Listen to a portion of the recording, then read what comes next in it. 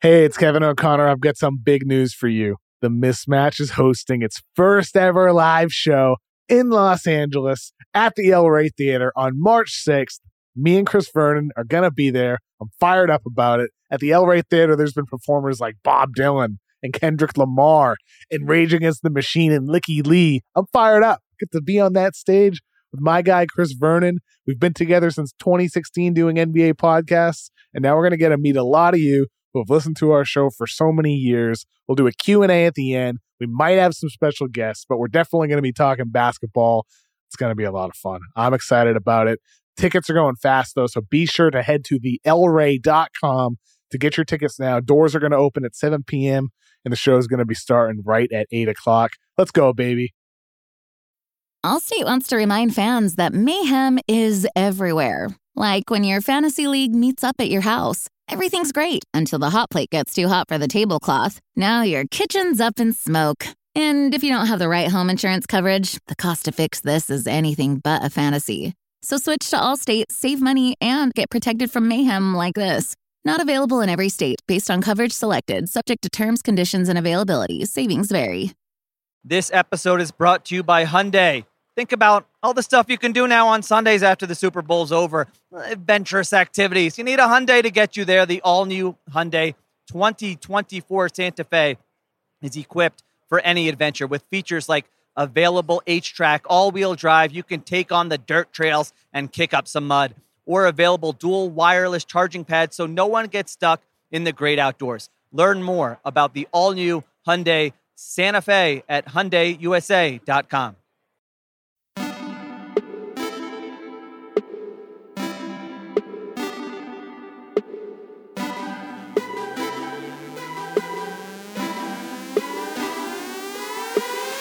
Welcome to the Ringer NFL Draft Show. My name is Danny Heifetz. I am joined by Danny, Kelly, and Ben Slocum. We were here in person in Indianapolis. What was that hello? That was weird. I always snuck it in there. Every time you do the intro, I always do a little. I always just make a sound, and this time it was hello. Well, that's a word. That's not a sound. Right. Last episode was hey. Usually you just keep rolling. It's his thing. Yes. Just go. All right. Anyway, all right. So we're here at the Combine. Coming to you, NFL Draft Show till the draft, obviously. It's at the end of April. We're in Indy for the Combine, which is like a giant job fair, except if it's like Soviet Russia, it's like, in Soviet Russia, we force you to work for us. That was bad. I don't know. That's going to work. You get it. Just a quick Soviet comment Russia. on socialism. I don't know. I'm always just amazed that it's like a job interview, but like if they like you have to work for them. That's all. No, I agree. We largely have gotten rid of drafts as a society, but this one we're still pretty stoked about. It's just the Army and this, anyway. We're really getting into it, right? I know. We're really on in this, like throwing haymakers. Siaka Ika has pretty nice There arms. we go. Good Sick. segue. Thank you for So that. we're going to just go through everything that we've kind of been hearing about these prospects and DK and Solak and all their absolute nerdiness and all the wingspans and all the weird stuff. The workouts start today. It's Thursday afternoon. Once again, before we get into the weird, silly stuff, we do have something serious. The Jalen Carter situation is Georgia defensive tackle. We went into the whole deal kind of yesterday, right at the beginning of yesterday's show. So if you want the whole deal, you can go through that. But there was a warrant out for his arrest for reckless driving, and he left Indianapolis and went to Georgia and turned himself in, was booked, and came back in like less than 24 hours, I think. And now he's just there on the field. Like, as we speak? Yeah, we are right now. The on-field workouts are starting for the defensive lineman. He is down there. I don't know if he's going to be testing at all, but I think he was never planning on testing. But he was booked on reckless driving and racing charges. He paid a $4,000 bond. It was released at 11:50 p.m. Eastern time last night. That's from Ian Rappaport and Tom Pelissero. So, and as opposed to midnight yesterday, Wednesday, he was in Georgia. This morning, he is here. And now he's in Indy finishing the process. And again, we don't really know what the implications are yet. So we're just going to wait to let this kind of play out before we really comment on anything. So, yeah. Yeah, this is weird. It is weird. All right. Cool. So we'll talk about the other stuff. Other than the massive elephant in the room, everything else going on with the draft. Yes. I feel like the vibe that we've been getting here, DK, Solak. Yep. You guys talk to a lot of people. Smart. Talk to other smart people. Does this draft class suck? Nah, it's too far. Too strong. But yeah. The big vibe here, right? So, like, what have you been hearing? Yeah, the sense that I get from everybody is that it's not a very good class. We like there's excitement in the quarterback class. The top 4 guys are going to go early, and it's great to have 4 quarterbacks who go early.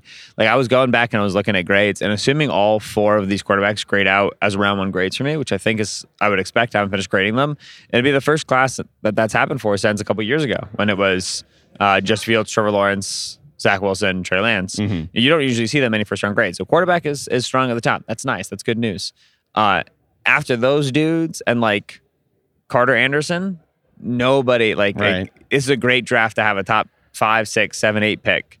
And then once you're outside of that range, there's really not a lot of enthusiasm for this class because where it's strong in that like end of the first area, right? That like everything from pick 8 to pick 32, where it's strong in terms of quality of talent is non-premium positions, tight end and running back. Right. The one exception is corner, where I think the corner class is really, really strong. There's some excitement for the edge class, depending on who you talk to, but everybody's got a different guy that they like. And so it's more so like a mess than it is like a, woo, we got a bunch of real dudes. You know what I'm saying? There's like every year, somebody says, this is a great draft to have a pick between like 25 and 65. That happens literally every year. Every single year that's said. They'll say that this year. But I don't think that's the case this year. I don't think that's how the NFL really feels. I think that this is not a strong class at the top. The other thing that everyone says every single year is next year's class is better. Yep. And so I think there is a little bit of, I don't know what the psychological expression is, but it's like grass is always greener, or like next year's going to be better. I'll do it tomorrow. Yeah. I do think that tends to happen every year. The main thing, as Solak like laid out, there's just not a lot of blue chip players in this class. Like there's not surefire, like no doubt, superstar type players in this class, and even guys are even starting to like doubt, like Will Anderson, and now Jalen Carter has this arrest and these issues going on, and so I think that's the reason the perception is this class isn't that good. I will say I kind of like am not really on board completely with that sentiment. I actually like this class, and when you look at it from the NFL revolves around the passing game, the positions that I think are pretty good or deep are quarterback, corner, edge, and tight end, all in the passing game. Like these are all passing game. Talk to me about edge. I don't think edge is necessarily elite because there's 2 guys, or there's one guy certainly in the top 10. I think you could probably count Tyree Wilson as a top 10 guy too. Texas Tech, massive person, pterodactyl. Right. 86-inch wingspan. Would be like one of the biggest defensive ends in the entire league if he goes. Yeah, which 86-inch wingspan, by the way, because I know you get mad at me when I just say wingspans. No one knows how long their arms are supposed to be. So it's like 7. Your how tall is wingspan is roughly, on average, your height, right? Your wingspan is usually about as big as your height is, give or take, right? 86-inch wingspan. 7'2" wingspan. Big fella. That's all. I mean, like, it's like an NBA. Well, 86, player, right? 7 feet. Everyone knows that off the top of their head. Yeah. 86. 7 times 12 is 84, and then you add 2. He's a math guy. He's a physics major.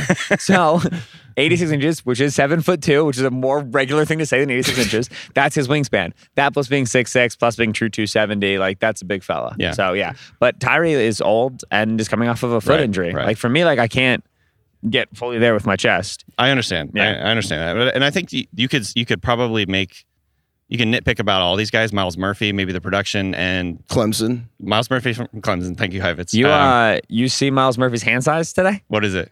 Half my job's reminding you guys that nobody has any idea who these people are. 8.5 inches. Oh, boys wow, got Kenny Pickett. Boy. Boys got Kenny Pickett hands at defensive end. What's No, happening wait, there? really? 8.5 inch hands. He's Is that what Pickett had? Pickett was He's like straight 6'5"? Pickett was like 8, right? He was like 8 flat, 8 and a I quarter. can't remember. off the My top of my hands head. are bigger Yeah. than he's 6'5". Yes. That's interesting. Yes. Is this like body shaming? Yes. Kind of. Nora's like emphatically. Nora's here. yeah. And she's emphatically like, But yeah, that's again, really mean. Right. This is also a draft. Remember, we were like, we don't do these anymore. Yeah, we also don't do body shaming anymore. But that's what goes on in the draft, right? So okay, you have Miles Murphy's hands are too small. You have Will McDonald, who's sub 240 He's pounds. too small overall. Yeah, exactly. He's out of Iowa State. Haha, I beat you. So he's like a potential first round guy, but he's too thin. You have Keon White from Georgia Tech. yeah, okay, he's big, but he's Lucas old. Van Ness and from he didn't Iowa. produce. Lucas Van Ness was enormous, 11-inch hands. Think about a piece of paper. Think about the long. Great. Think about the long side of a piece of paper. Pinky to thumb. That's what Lucas Van Ness can do. They call him Hercules. All right, this guy's an unbelievable build. You watch his film. it just doesn't know how to play the position yet. So everybody, There's caveats for every Nolan every Smith player. is too small out of Georgia, right? BJ Ojolari is an incomplete, poor production out of LSU. Like, Yeah, but how often are there perfect players? Okay. I guess is the question. I'm just saying, there's a lot of names at edge rusher. Yeah. Who are you setting your watch to, right? Right. Like, here's a name. We were just watching him 2 seconds ago. Tuli Tuipulotu Yeah. out of USC. Yeah. I love him. He's got a great film. He's solid. Nobody brings him up because we have all these like theories. We have all these like half-baked ideas at edge right now. I don't think that constitutes a strong class, and because it constitutes a class with individuals in it. There's just a lot of guys that graduated playing pass rusher. Yeah. I don't know. Like 3 years from now, we gonna remember BJ Ojolari? We gonna remember Lucas Van Ness? I'm not sure we will. I don't know. Well, I think actually talking through it now, and I think this is the reason that there's perception here that it's not a very good class is because I'm guessing everyone that talks, like anybody that's talking to anybody this week, has a different opinion on like how to stack all these guys at the crucial, premium positions, whether it's receiver, quarterback, edge rusher, offensive tackle. There's probably just really widely disparate rankings of all these guys, which says there's there's no consensus, so therefore people don't like this class. But I think that is the overall vibe. The one exciting part, can we talk about the tight ends? Because I got to tell you, I feel like it's just been so long since there was actually excitement about tight ends. I know. Great tight end class. We're feeling it.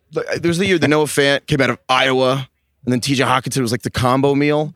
And honestly, Fant's been super disappointing, and Hawkinson's like finally fine. But like, who was the other tight end in that class? There was one other one who was really good. There was that class, and then there was the OJ Howard, David Njoku, Evan Ingram class. Yeah. In which Njoku actually is like panning out. I feel okay, like. but like Ingram just how got the many years franchise later? tag, man. It's like it takes. Don't tight tell ends me like about 4 Evan Ingram. years. Yeah. Anyway, give me the elevator pitch on a few of these good tight ends. What is the last time there was a draft class with the tight ends as good as the top 3 or 4 in this year? How long do you have to go back? So, I mean, I don't know. That's a good question. All right. So I've heard 10 years. I've heard this is the best class in 10 years. I haven't actually researched there was the a level of it, but was it DJ who said that there's going to be like Daniel Jeremiah 15 of NFL tight ends? Network. Yeah, 15 tight ends. As opposed to the DK that's on the show. Solak and Kelly translator. I feel like DJ. He's the happy translator, not the angry translator. Angry translator. The other tight end in the Noah Fant, TJ Hawkinson class, by the way, was Irv Smith. That's who it was. Oh, yeah. Alabama. That hasn't worked out. So that was much, 3 tight ends taken top 50. When Ingram, Njoku, and OJ Howard came out, which if memory serves was 2017, that would make sense, right? Because Ingram was on the 5th-year option, right? Yeah. That class was 3 tight ends in the first round. I would be, at this point, I would expect we get 3 tight ends in the first round. I'd probably set the over-under at 2.5, but I would juice it pretty heavily to the over. Yeah. Michael Mayer out of Notre Dame, Dalton Kincaid out of Utah, Darnell Washington out of Georgia. Well, so this is the perfect time. You mentioned those 3 guys because DK has updated his NFL draft guide, the Ringer's NFL draft guide, with scouting reports by none other than Danny Kelly. It's an update. Whoa! Norway, you're here. Are you good at now sounds? Will you do an air horn? Wow, that was good. That was a false end. That was really That was good. sick. Wow, look at you. Talents. I can't believe you got on a scooter today with the bird, with a cup of coffee. With the Nora, bird. with those air horn. Anyway. Anyway, all right. DK has NFLDraft.TheRinger.com. Yeah. It's the best draft guide that there is. And you added a bunch Like of players. how you said that. It's true. It's So- the greatest draft guide that there is. It's true though. And so the tight ends are the best part of this guide because you have Michael Mayer, who's the Notre Dame tight end. Mm-hmm. And you have his comparisons. You have shades of. That's your comparisons for player comparisons. You have Michael Mayer's like Heath Miller, Right. the Steelers tight end, or that berserker from Helm's Deep in Lord of the Rings who carries the torch to blow up the castle and keeps fighting. Dives in. Keeps getting shot with arrows, and he's like, "Wah." That's him in the red zone. That's Yeah. Michael Mayer. Yeah. That's what he does in the red zone, pretty much. You can just He's crossbow strong and as one of hell. He's incredible at he's maybe like the best contested catch player ever. Like what? potentially. I just really like that he's going to be essentially like a quarterback's best friend. I'm not necessarily calling him the most athletic or twitchy guy, but he's big, strong. I think he's relatively smooth as a route runner, and he's just dominant at the catch point. He just absolutely boxes guys out, Well, he's the overpowers best them. contested catch player ever. So. He has vice grip hands. Like, he is incredibly strong. I originally was going to say he turns into Mike Allstott after the catch, but then I went with the berserker from Helm's Deep. He just looks to like absolutely run people over in the open field, and he's just big and huge, and he's just a big meaty tight end. He's also really handsome.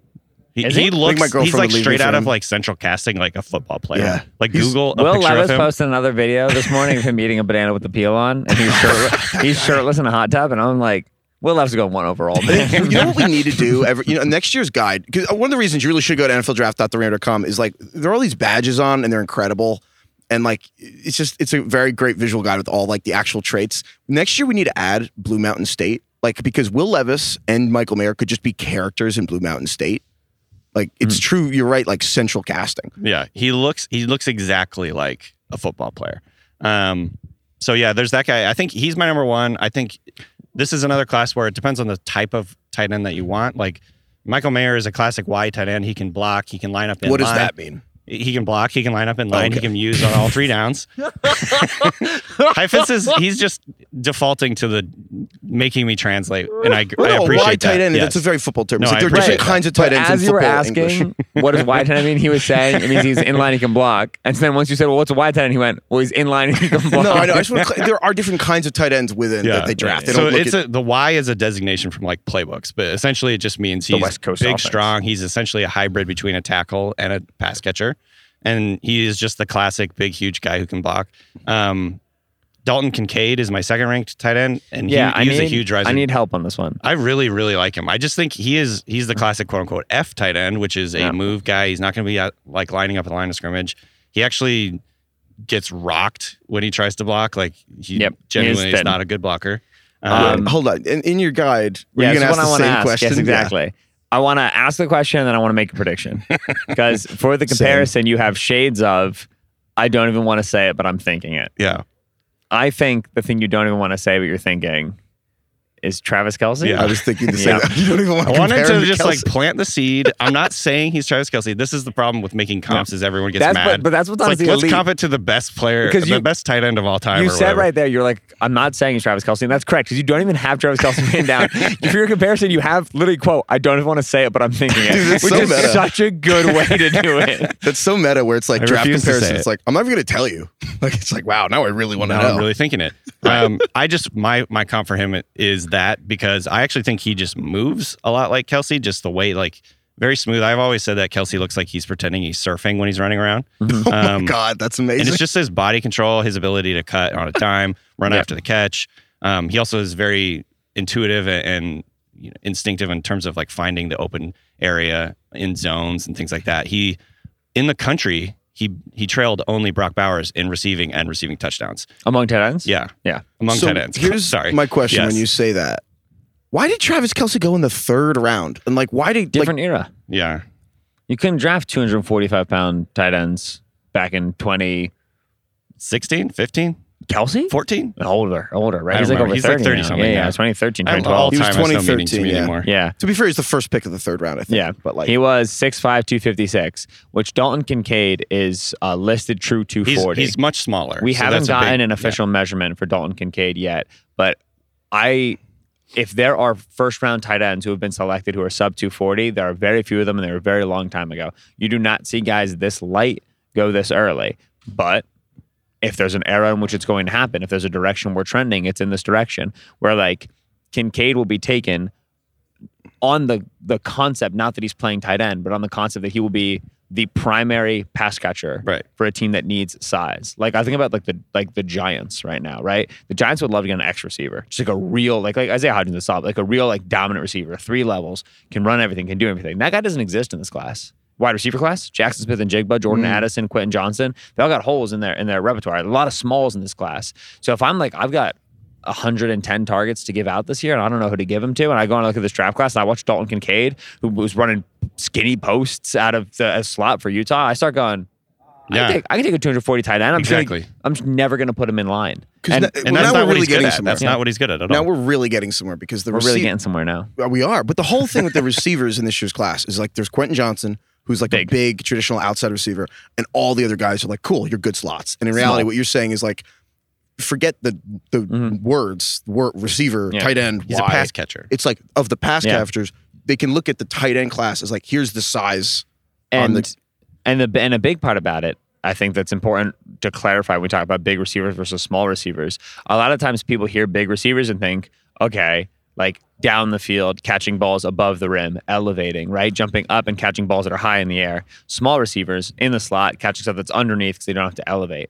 But one of the things that's also really valuable in this Shanahanized NFL is catching over the middle of the field. And you can catch over the middle of the field and be small, right? You can be like a Tyler Lockett and do it. But think about how Tyler Lockett gets the ball and immediately goes down, right? You know, those clips of He's Lockett. in career preservation mode exactly. at this point. Yeah. If you're going to be a middle of the field target, you have to be willing to live with the idea of being hit. You're going to take on a lot of contact. And so like a guy like Jackson Smith-Njigba, for example, the receiver out of Ohio State, played over the middle of the field a lot, not super big. He's willing to take on contact, though. He's a tough son of a gun. Yeah. It's like, that's encouraging. But if you're worried about his size, holding up with all those hits over the middle of the field on the NFL level, and then you watch Dalton Kincaid, who's just a huge target, who takes body shot after body shot after body shot. What was the game he had like 14 catches in? I think it was Incredible USC. game. USC, yeah. He's just getting hammered on the middle of the field. He's banged up. He's going to the sideline. He's coming back in. You go, all right, if we want to live in the middle of the field and we're worried about these smaller receivers, I'm going to go get us a Dalton Kincaid. And we're going to feel really good about his physicality working over the middle of the field. We're going to feel good about that big target taking those hits. I think this guy has a paradoxical, like, the connotation now is weird, but Kyle Pitts is 245 pounds for the record. Like, he went 4th overall and had 1,000 yards as a rookie. Yeah. I'm not saying that Kincaid is on the level of Kyle Pitts. And I know some people are, like, disappointed in Kyle Pitts because last year wasn't great. But I'll tell you who the Kyle Pitts is in this class. Yeah, that's a good segue. It's Luke Musgrave. Yes. I watched Musgrave last week, Oregon State. We're just saw looking my at expression and you were like, it's like, Luke Musgrave out of context sounds like a country singer. I'm going to Luke Musgrave. Totally. He's opening for Luke Bryan. The other reason I was excited to say it's from Oregon State because I love the Beavers. Go Beefs. Luke Musgrave. Go Beefs. Yeah. Nora just cringed at that one. Go Beefs, baby. No, don't do it again. We might have to bleep that out. Like, that's what they say. That's legitimately what they say. Musgrave played 2 games this past season. He's been banged up progressively over the course of his career. He's got massive injury red flags. Not my job to figure that out. I'm on a podcast.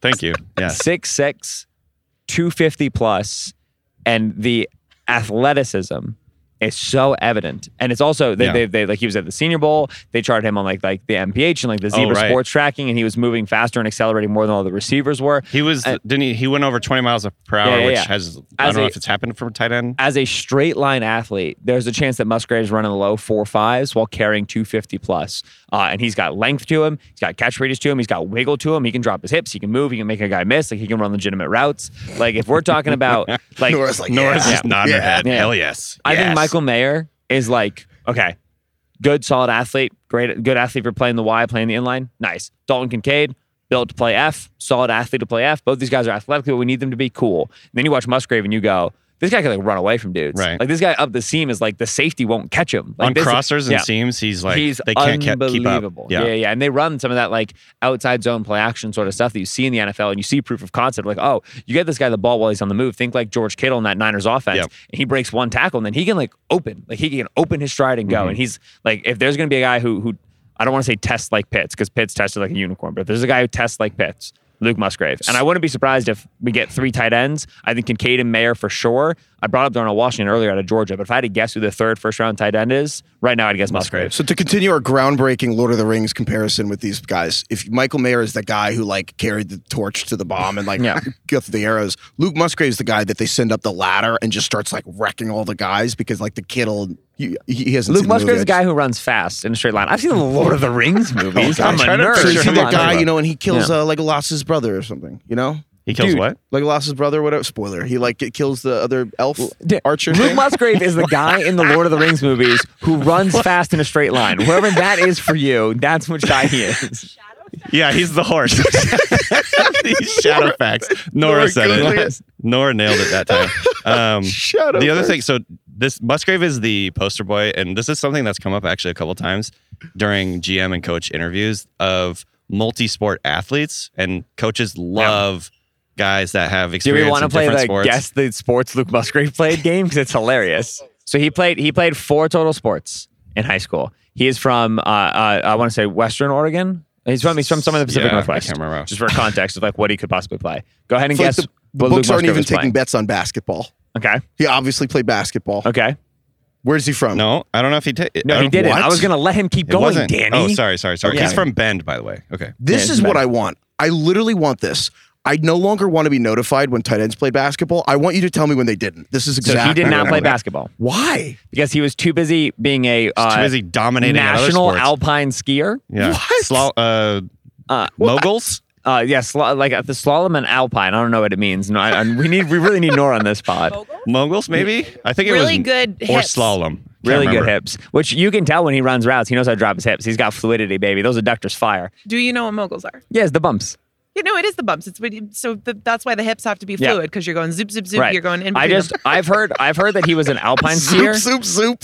I've heard that he was an alpine skier. I know DK is in the draft. He was the draft guy that he was a slalom skier. I don't really know the difference too much. All I know is very, very successful skier, lacrosse player. All right, and then track star. And that Long track jump star, and triple jump. That track star is going to show up. The jumps are extremely valuable in terms of generating explosive momentum, generating explosive movement. Like again, like Nora brought up hips, and like I talk about hips sometimes, and you guys make fun of me. He really understands how to unlock power from his core, from his trunk. He knows how to use his hips. He knows how to bend through his hips. Musgrave's the sort of guy where like I don't have the medicals in front of me. I don't know if I'd risk it for the biscuit with his medicals. With that Well, said, that might be why he drops a little. yes, Yeah. Did he get hurt in college? He only played 2 games last year because he had a knee injury. If you made me guess right now of the 3 tight ends, you say, like, hey, one of these guys is a Hall of Fame career, I'd be very tempted to take Musgrave. Right. Just in terms of how high the ceiling is with the way the guy moves. He's really, really special to Also, watch. like he's not a great blocker, but he can block, and I think he's He's got functional mass and yes. length. He can get in a guy's way. and so that means he could probably be, like I said earlier, a wide tight end, a guy that plays on all 3 downs. He's not going to give away, schematic tendencies or anything like that. So teams are going to really like this guy, and I know that they already do. Like, there's a lot of buzz about him. I'm glad this became a tight end pod. Great class. We didn't even get to our guy Darnell Washington, who's the I know, I was gonna say, there's LeBron not- James Terminator. Yes, and we've talked about Georgia. him on previous pods. Georgia. He's just a huge guy. Some teams might even see him as a tackle. What? But he's like What they did you might see just him as say? a developmental tackle, like put on some weight. Jason Never- Peters. Yeah. What?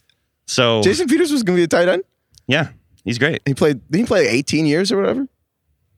Yeah, I mean like a decade and a half, easy. But he gonna be was like a Hall of Famer. he was a tight end at Arkansas, and then they transferred him to being a tackle in the NFL. I feel like they'll get tackle going to move to guard. Tight end to tackle, Well, he was just such an enormous body, right? Again, like, so he can't catch. well, but no, but just think about like, when like if a guy's frame, every dude's frame has a natural, reasonable amount of mass that it should sustain. It has like an optimal point of like It's like how the it should be equilibrium, built, right? Right? Like think about it. Like I'm like 5'7", $160, excuse me. Whoa. You could have another guy here who's 5'70", $160, and we just carry our mass in different places. Broader shoulders, narrower hips. I think that you and I, we carry our mass in different places. So- I think that's fair to say. You look at a guy like a Darnell Washington or a Jason Peters, and just in watching him move and evaluating how he moves, you might look and say, like, this guy's body just makes more sense holding 20 more pounds, holding 30 more pounds, and being a tackle, right? Lane Johnson was a high school quarterback who then went to tight end and then went to tackle. As you're finishing growing and you're entering your early 20s, your body recomposes. And a lot of times that doesn't necessitate a position switch, but it becomes intuitive for a position switch. Right. So it's been talked about with Darnell Washington. I think the Leafs are going to try him at tight end first, but it's something that's been discussed. It would be more fun if he was a tight end. I'll put it that way. Does this happen at the same time that when my body like recomposed in my early 20s, it was like, okay, no more cheese. Yes. It's You like know- you can't drink no more anymore. milk. But legitimately, yes. Like the freshman 15 for college, right? Where people go and like as they get older, their metabolism slows. Like, your bodies are changing. When you're in that age, your body is still changing. So that's why these guys are still like Donald Parham, the tight end for the Chargers. He's 6'8", right? He was at Stetson University. Why? Because when he went into college, he was 6'1", right? That's Carson so Wentz. Why'd he end up at North Yeah. Dakota State? Yeah, Because yeah. he was growing randomly super late. How much did Wentz grow in college? I think it was like end of high school he started growing a lot, but he was like small. He was like sub 6 foot, and then he ended up being 6'5". Like, Wow. we That's got to crazy. remember that these are young dudes who are still like becoming what they are. All right, well, perfect segue. I want to talk about the quarterbacks. Again, NFLDraft.TheRinger.com. DK's draft guide. DK, right now, you got Bryce Young, your top quarterback, and you've got CJ Stroud, Ohio State, Anthony Richardson at Florida, Will Levis at Kentucky. And we've talked about these guys, but I want to really just give some context. So we're Thursday afternoon. When's Bryce Young getting measured? Tomorrow? Friday? Tomorrow. Friday morning. First of all, my only actual goal for this whole week is I just want Bryce Young to stand next to Ben Solak so we can actually see, like, for That's our been own our- eyes. We've been running around trying to find him. Yeah. But I'll start wandering the halls with a So- camera crew. I kind of wanted to give like a real comparison. Craig always is really good at this of just like, okay, but where are these guys in terms of the last few quarterback classes? Yeah. So you throw these names around it, but what does it mean? And I was wondering if DK, could you start and just kind of be like, all right, how good Bryce Young, CJ Stroud, Richardson, Will Levis in the context of like the last 5 draft classes is all these quarterbacks were for whatever reason as prospects, not who they are now, as prospects. In this draft, where would they rank? I'm going to assume Trevor Lawrence is like the first quarterback. Yeah. And I'm just where do these guys come in? I would put it into tiers. Like the tiers for me in terms of how I had these guys ranked and graded or whatever at the time, and trying not to do too much like, hindsight. I would say be Trevor honest, Lawrence. Josh Allen was like extremely divisive. Right. I would say Trevor Lawrence and Joe Burrow I thought were really, really good prospects. The next tier would be tier like 1. Yeah. And then like I'd have like Kyler Murray, Justin Fields, Bryce Young, Tua, CJ Stroud, and Justin Herbert kind of like in that next tier. I don't know. What do you think, Ben? Like, is that like in the ballpark? Yeah. So for me, the blue chip grades that I've given out over the last 4 years, so guys have actually finished grading. Blue chip is the best possible grade I can give out. Okay. Well, I was going to, so because you said blue chips earlier, I was wondering just in terms of bad class with them and off the top, is that no superstar ceiling or just like, I can't point at that guy and be like, he's a starter? The phrase comes from when they used to just make draft boards like in draft war rooms right before they had like digital boards and the ability to like type things. And they would have little blue stickers. They color and coded. when a guy was, this is the dude we take at 1-1. This is the guy we would take at the top of the class, right? This is as good as it's going to get. But is that in terms of he can be great and might be bad, or just like he won't be bad? He'll be average and maybe great. No. That's a separate conversation. Okay, cool. That's like this is bust. This is when we sit down on April 24th to get ready for the first day of the draft on April 26th or whatever. Who are the guys that we like? This is the elite group. This is the top group. These are the rarefied heirs, right? This is the guys that will be talked about. They'll be perennial Pro Bowlers, whatever. Like whether it's like because they're safe or because they have high ceilings, whatever it is. Those guys got blue stickers. They were blue chip players. Cool. Right? And so blue chip grades for me that I've given out, which is like the top tier of my grading, are Trevor Lawrence, Justin Fields, and Joe Burrow. Those are the 3 that I've given out over the last 4 years. I had an early round 1 grade on just Tua, and then I had mid first round grades on Justin Herbert, Trey Lance, and Zach Wilson. Those are that's 7 total players I've given out. Where was Kyler? Kyler was a late one. Gotcha. Kyler was a late one with Zach Wilson. So those are the 8 players for whom I've given out first round grades. I haven't finished grading this class. I won't for a bit in terms of the quarterback position. I would guess I end up with 4 first round grades. I would say very confidently I'll have no blue chip grades. Mm-hmm. So I would say that no blue chip grades. Yeah, for There's sure. too many question marks. So read that list again of the blue chip guys that you're like definitively better than these 4 guys. I've given blue chips out to Trevor Lawrence, Justin Fields, and Joe Burrow as prospects. The next closest guy to me, the next tier is Tua, who I gave an early first round grade to. If anybody's going to get an early first, maybe Bryce, but that's really like that's on film. I don't know how like that would even remotely look in terms of the height and the weight. What about Bryce Young versus Kyler? Like who is better? Bryce is a better player, but Kyler's bigger. Kyler came in at, oh, this guy's really small. Bryce is coming in at, oh, this guy might be debilitatingly, unacceptably. Right. This is not functionally small. Bryce better prospect than Kyler was. I think Bryce is a better prospect than I saw from Kyler, than I saw from Trey Lance, than I saw from Justin Herbert, than I saw from Zach Wilson. I think that Levis is probably in that Wilson tier. I think that like Stroud, I really, really like Stroud's film. Stroud will grade out higher than me, I would imagine, than Zach Wilson did, Trey Lance did, and Justin Herbert did. And then Richardson, I imagine, will be in that Herbert, Zach Wilson, Trey Lance area. That makes a lot of sense for him in terms of the project that he is. Mm-hmm. So I'm guessing if I have 4 first-round grades, which right now I guess I do, they're all in the back half. None of them are going to be blue chip prospects. Like can't the miss. way that Lawrence was, Burrow was, Justin Fields was, for me personally. And that jives with what I've been saying about this class previously. I like them all. I don't love anybody, but I like them all.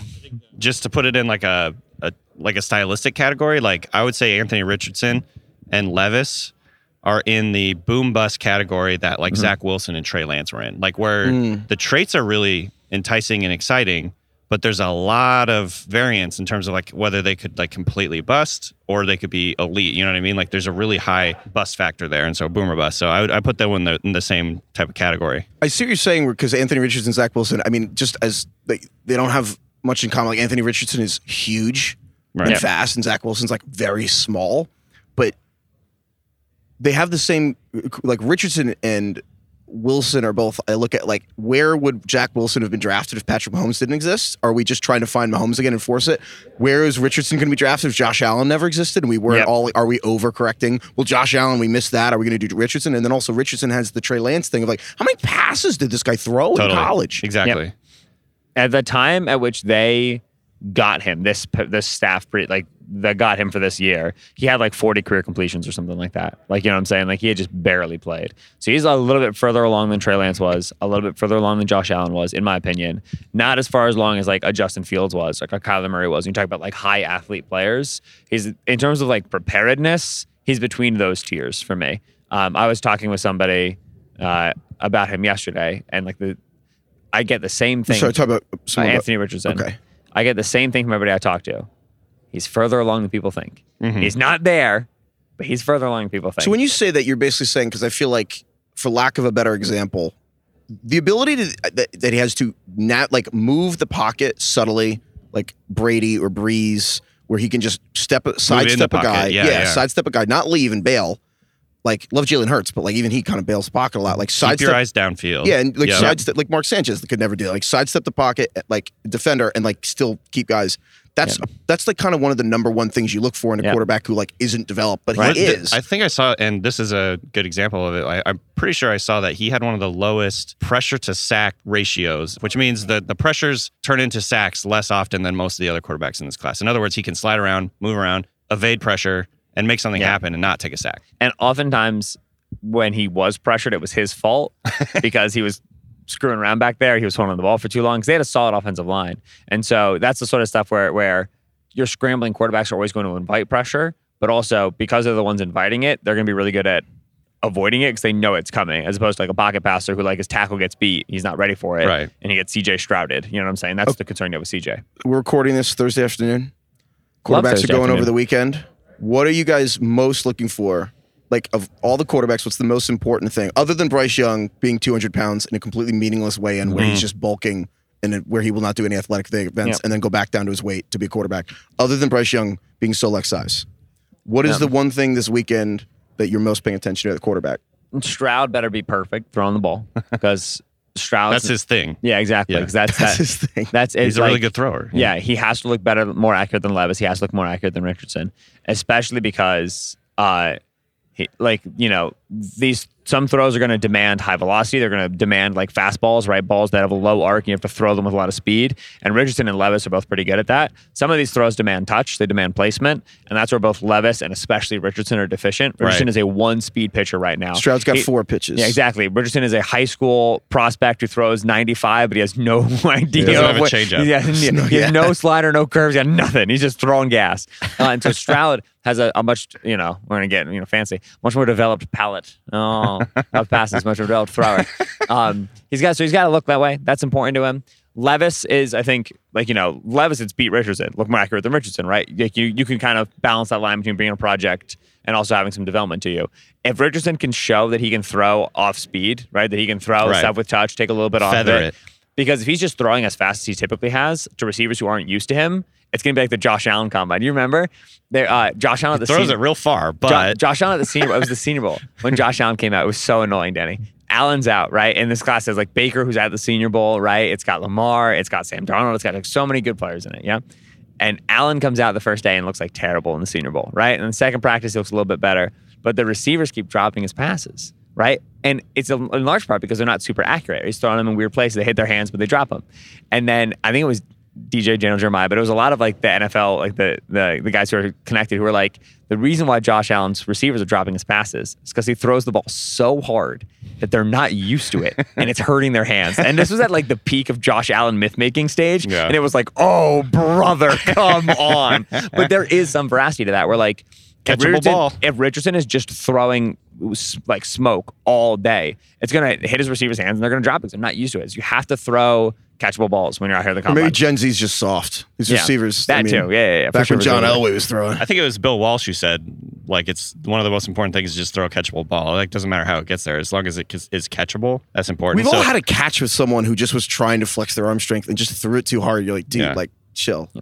It's going to be so fun to see Richardson throw though, because he's just he's got special arm talent, man. I can't wait. DK, what are you most looking for among the quarterbacks? The first thing that came to my mind was exactly what he said. Basically, Richardson and Levis, their accuracy in the short and intermediate. I know that's like not why we're so excited. We want to see him like, really like open up and throw deep, but like his ability to like hit guys in stride and take something off of it, layer it. Richardson or Levis? Both guys. Okay. They both have similar issues in terms of like accuracy. They don't take enough off the pitch or whatever. I love the pitching. Richardson thing. is. I think Richardson clarifying. is more dramatic. Like the difference between like his deep ball and like his short like passes, he'll just like gun a throw to the side like on a swing pass, and he needs to show that he can like have a little bit more accuracy, a little more touch, feather it that way. I think that's going to be the important thing for teams.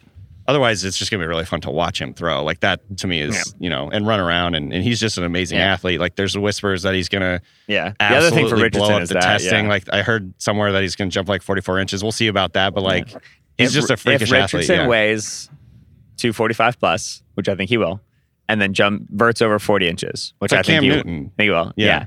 There, when he runs his little 4.51 or whatever he's going to run, and they do the simulcast with him just out sprinting Cam Newton, people are going to freak out. That'll be a good clip for Twitter. That'll be a good one.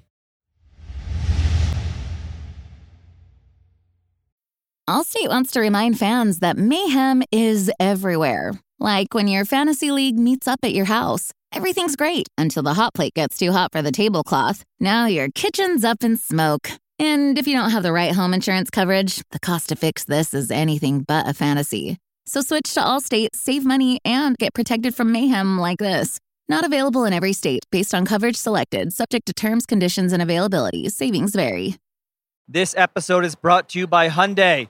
Think about all the stuff you can do now on Sundays after the Super Bowl's over. Adventurous activities. You need a Hyundai to get you there. The all-new Hyundai 2024 Santa Fe is equipped for any adventure with features like available H-Track, all-wheel drive. You can take on the dirt trails and kick up some mud. Or available dual wireless charging pads so no one gets stuck in the great outdoors. Learn more about the all-new Hyundai Santa Fe at HyundaiUSA.com. This episode is brought to you by Anytime Fitness. We're not all professional athletes, but we all have health goals. That's why Anytime Fitness gives you access to personalized plans and support from a coach. Plus, you can track your training, nutrition, and recovery progress with the Anytime Fitness app, just like the pros. With 24/7 access to more than 5,000 gyms worldwide, get more from your gym membership. Visit anytimefitness.com to try it for free today. Terms, conditions, restrictions all apply. See website for details. All right, let's get to two jargons and a lie. America's favorite game. segment. Wow, shit. I messed it up. Yes. Wow, that was really good. Yeah, yesterday when you said Nora, it, we keep everything on the show. Yeah. Yesterday when you said it, because you say it every time, I was like, "Oh, it'd be funny if tomorrow I do that." And I've been thinking about it for 24 hours, and then you messed it up and ruined my moment. I messed it up. That's America's wild. favorite segment. I got one for you this week. Hit me. Since you guys were very busy earlier today, so I scrolled through some of our options here. All right, so I really enjoyed the 2 Canadian towns and a lie that we had like a week or two ago. So Tom brought us 2 Belgian towns and a lie. I don't know how many experts we have on Belgium here. We're sitting here with Nora. Nora, are you a Belgium expert? I would not call myself an expert on Belgium. Don't you speak French? Well, it's a different country. But they speak, They speak some French there. They speak some French. They share a border. They share some history. Yeah, I'm down with Belgium. If it's just let her live, man. All right, she doesn't need to know everything All about right. Belgium. DK, let's go. If not, one of them is Brussels. I'm in trouble. Here we go. All right, here's the 3 in no particular order. Ass.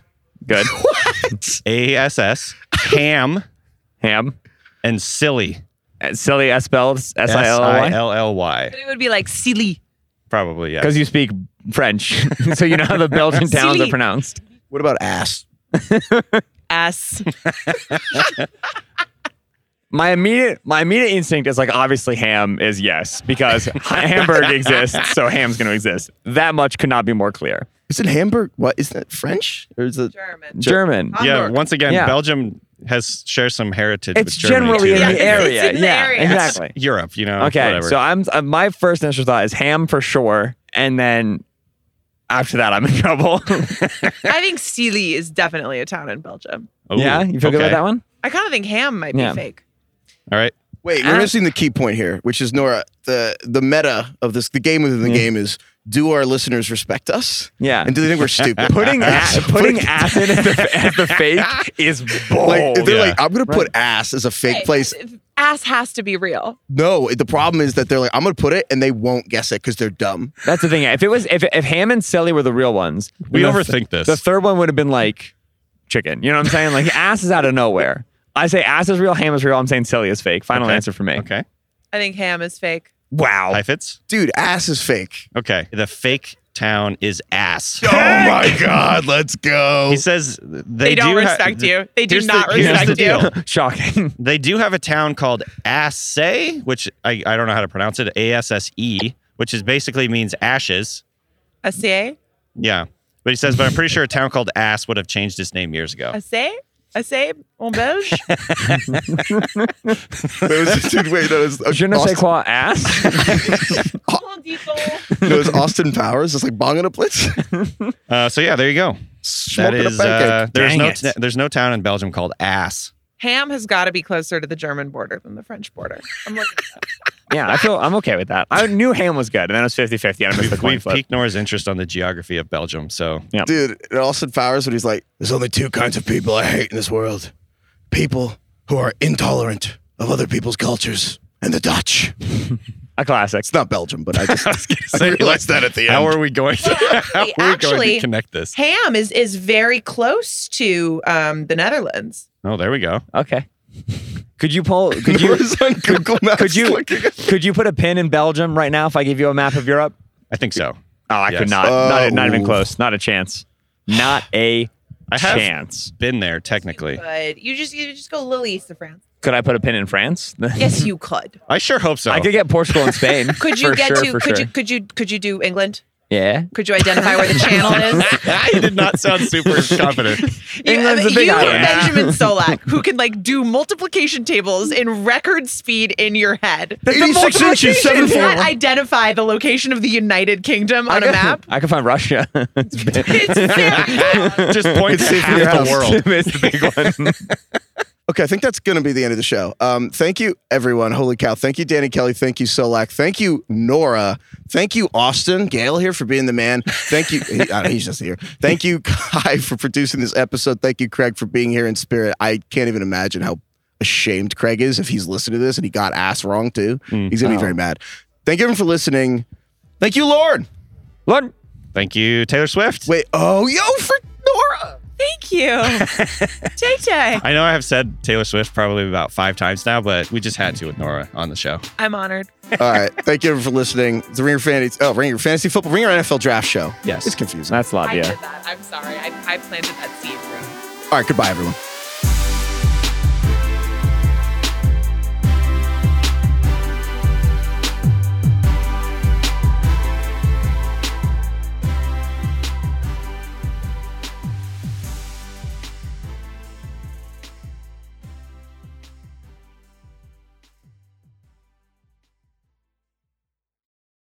This episode is brought to you by 20th Century Studios' Kingdom of the Planet of the Apes. As a ruthless king builds his empire at the expense of the remaining human race, a young ape will fight for the future of apes and humans alike. Kingdom of the Planet of the Apes. Enter the kingdom in IMAX on May 10th and in theaters everywhere. Get tickets now.